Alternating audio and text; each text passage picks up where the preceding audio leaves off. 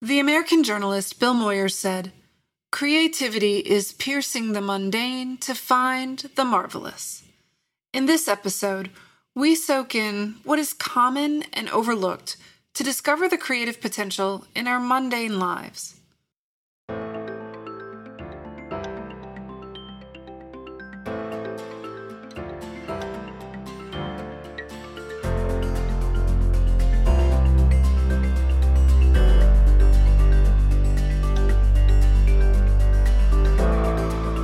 Welcome to Starling. I'm Amy Markham. Thanks for joining me here to connect with your creative practice. So I was thinking back over previous episodes and I realized I left out something kind of important. We haven't actually really talked about what it means to be creative or what creativity actually is. So I want to take a moment to just have us think about that. Most people connect creativity to ideas like originality, innovation, novelty, even our own individuality. Each of you probably have your own understanding of what it means to be a creative person. In both my own artistic endeavors and my life as a teacher, I've started to realize how limiting it can be to think creatively, which I know sounds really odd coming from someone who's encouraging creativity and working actively with it. But it doesn't seem possible, right, that creativity is limiting, but it should be expanding. And of course, in actuality, it is. But when we place a value judgment on an idea or action being creative, we have already limited it. Believing that a concept has to be original or imaginative can make us abandon good ideas simply because they seem too basic in the moment. Trying to, quote-unquote, be creative can actually stop thinking completely. It can limit our output. Fear that our ideas are not unique enough make what should be limitless, limited. Fear of not being creative can stop us from creating at all, when it is actually important to gain our footing in this mundane world and simplistic ideas so that we can build on them and expand. So, how do we know if what we are doing is creative? First, consider this. Creativity is all relative. The originality of an idea depends a lot on what our experience in the world has been. Things that seem like common sense to one person can be revolutionary to another. And things like age, geographical location, family history, IQ and EQ, all of those things are part of the factors that make our creativity more or less vital. Think about American cuisine for a moment. We live in the land of meat and potatoes and fast food. So when spices like that are used in Thai food or Indian food are used, it can seem unique and exotic. But in all truth and actuality, it's very common, definitely very common in Thailand or India. So it just depends on where you're from and what your perspective is as to something being creative or original. Think for a moment about the age factor. We become more closed to creative thinking as we get older. And there's that famous experiment about the paperclip. You give someone a paperclip and tell them to come up with as many uses as possible for that paperclip. If you have young children, I highly suggest giving them this opportunity because watching it is really interesting and you can learn a lot from them. But studies have shown that young children will come up with literally like hundreds of uses, whereas the average adult will struggle to even come up with 10. This is because, by a certain age, we all know what a paperclip is used for, and that knowing, that concrete thinking, limits us, and it stops us from being able to think creatively. We can't see past our basic assumptions, whereas children in a thought experiment like this think of really unique things, like changing the scale of the paperclip or the material that it's made from, to give us more options of how it could be used.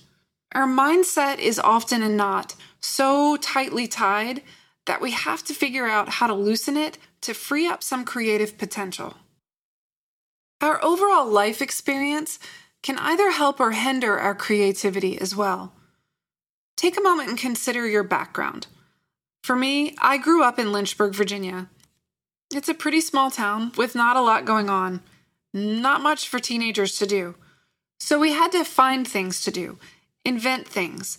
That meant joining local garage bands, designing our own clothes, making up scavenger hunts to go around and keep us busy.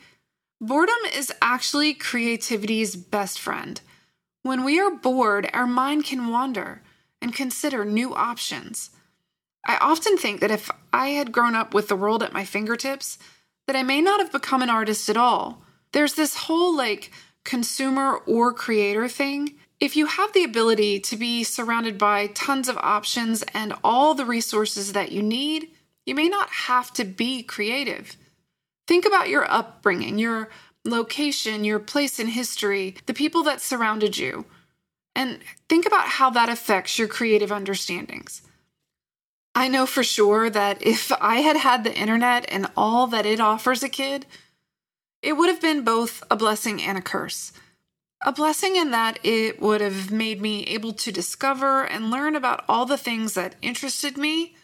It would have probably given me a head start on the whole art thing, because I can tell you, I watch my students, and if they want to learn to draw something, it's at their fingertips. They can just go online and figure it out.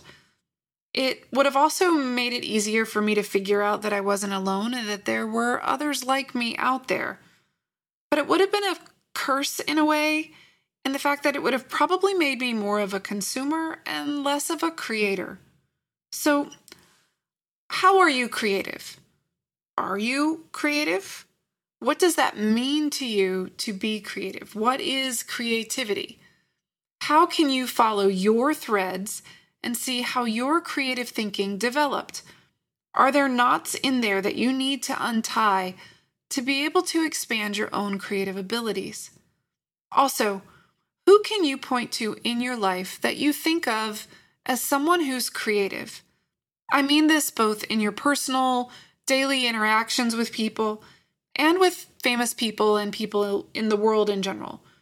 Who can you think of that you consider creative? How do you see this creativity expressing in others? Being an artist doesn't make you creative. And I know that sounds odd because society always points to the artist as the people that are creative.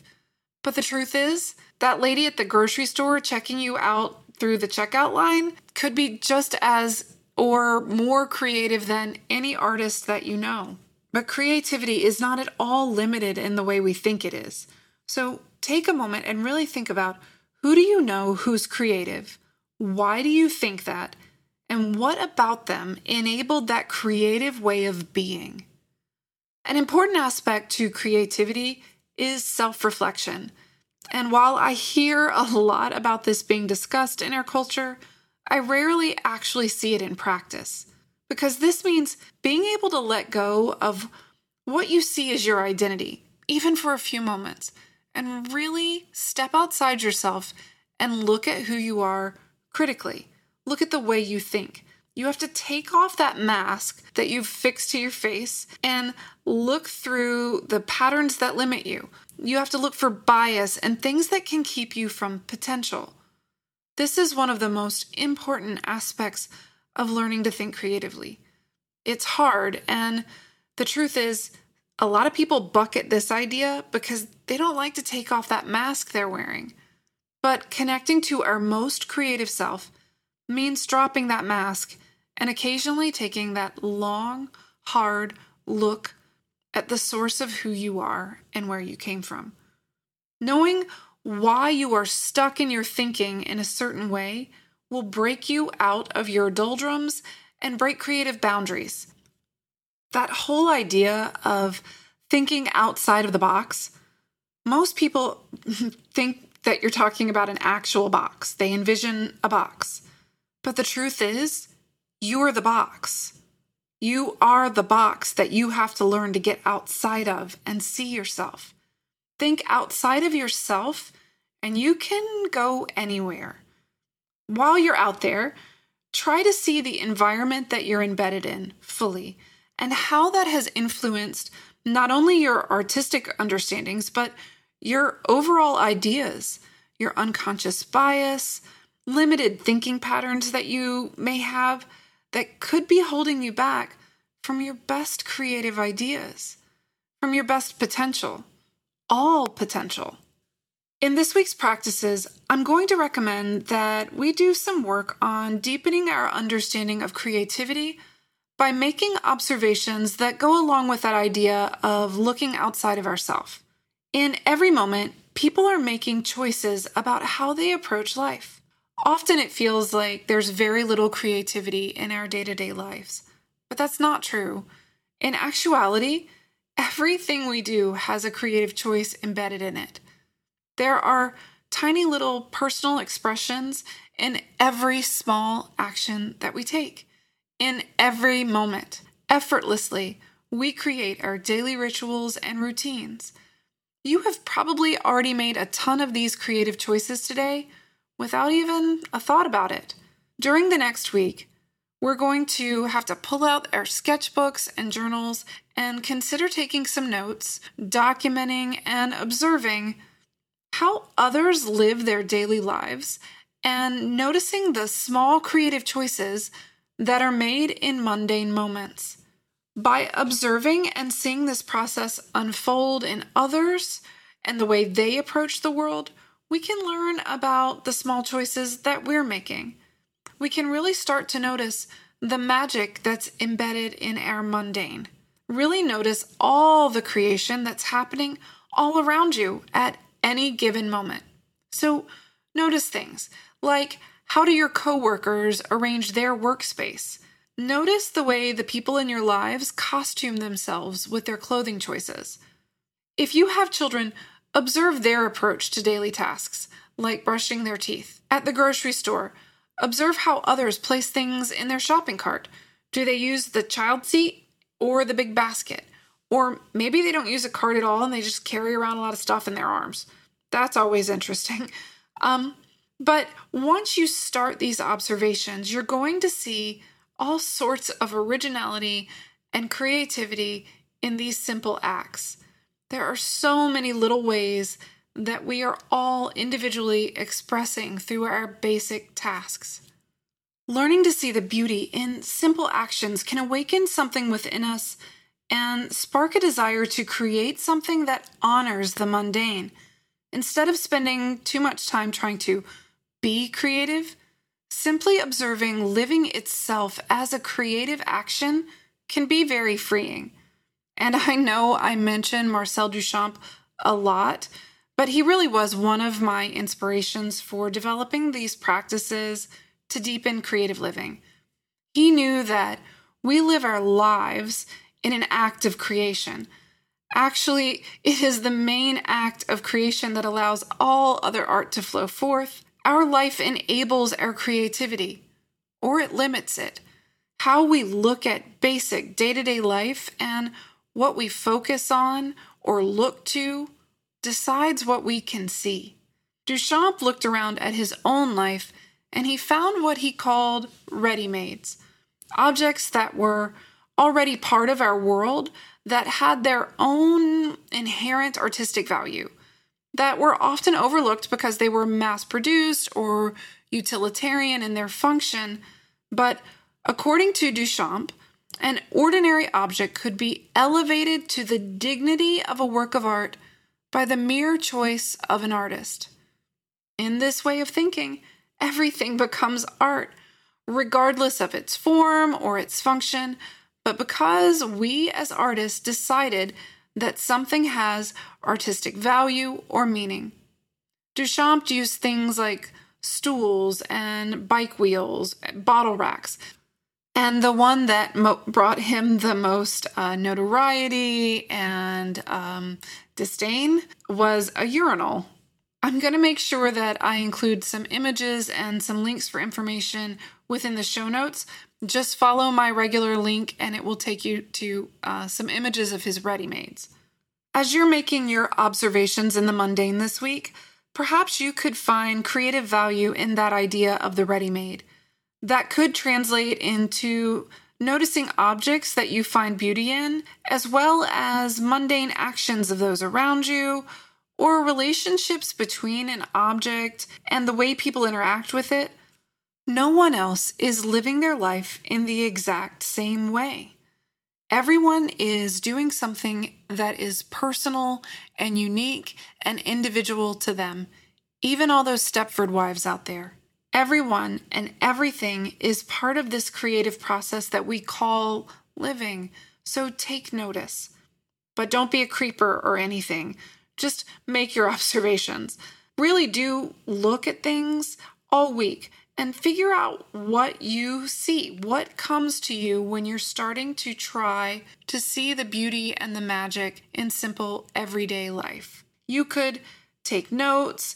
You could use photography for this or video. You could make a vlog about the practice that you're doing here. This is a process, and it's an ongoing awareness that you're looking to develop here. This isn't something that you just make an observation and you're done. You look for it and you live in this awareness. Hopefully you'll just start it this week and it will continue. You may find that this process of noticing, this process of observing in the mundane, can inspire creation.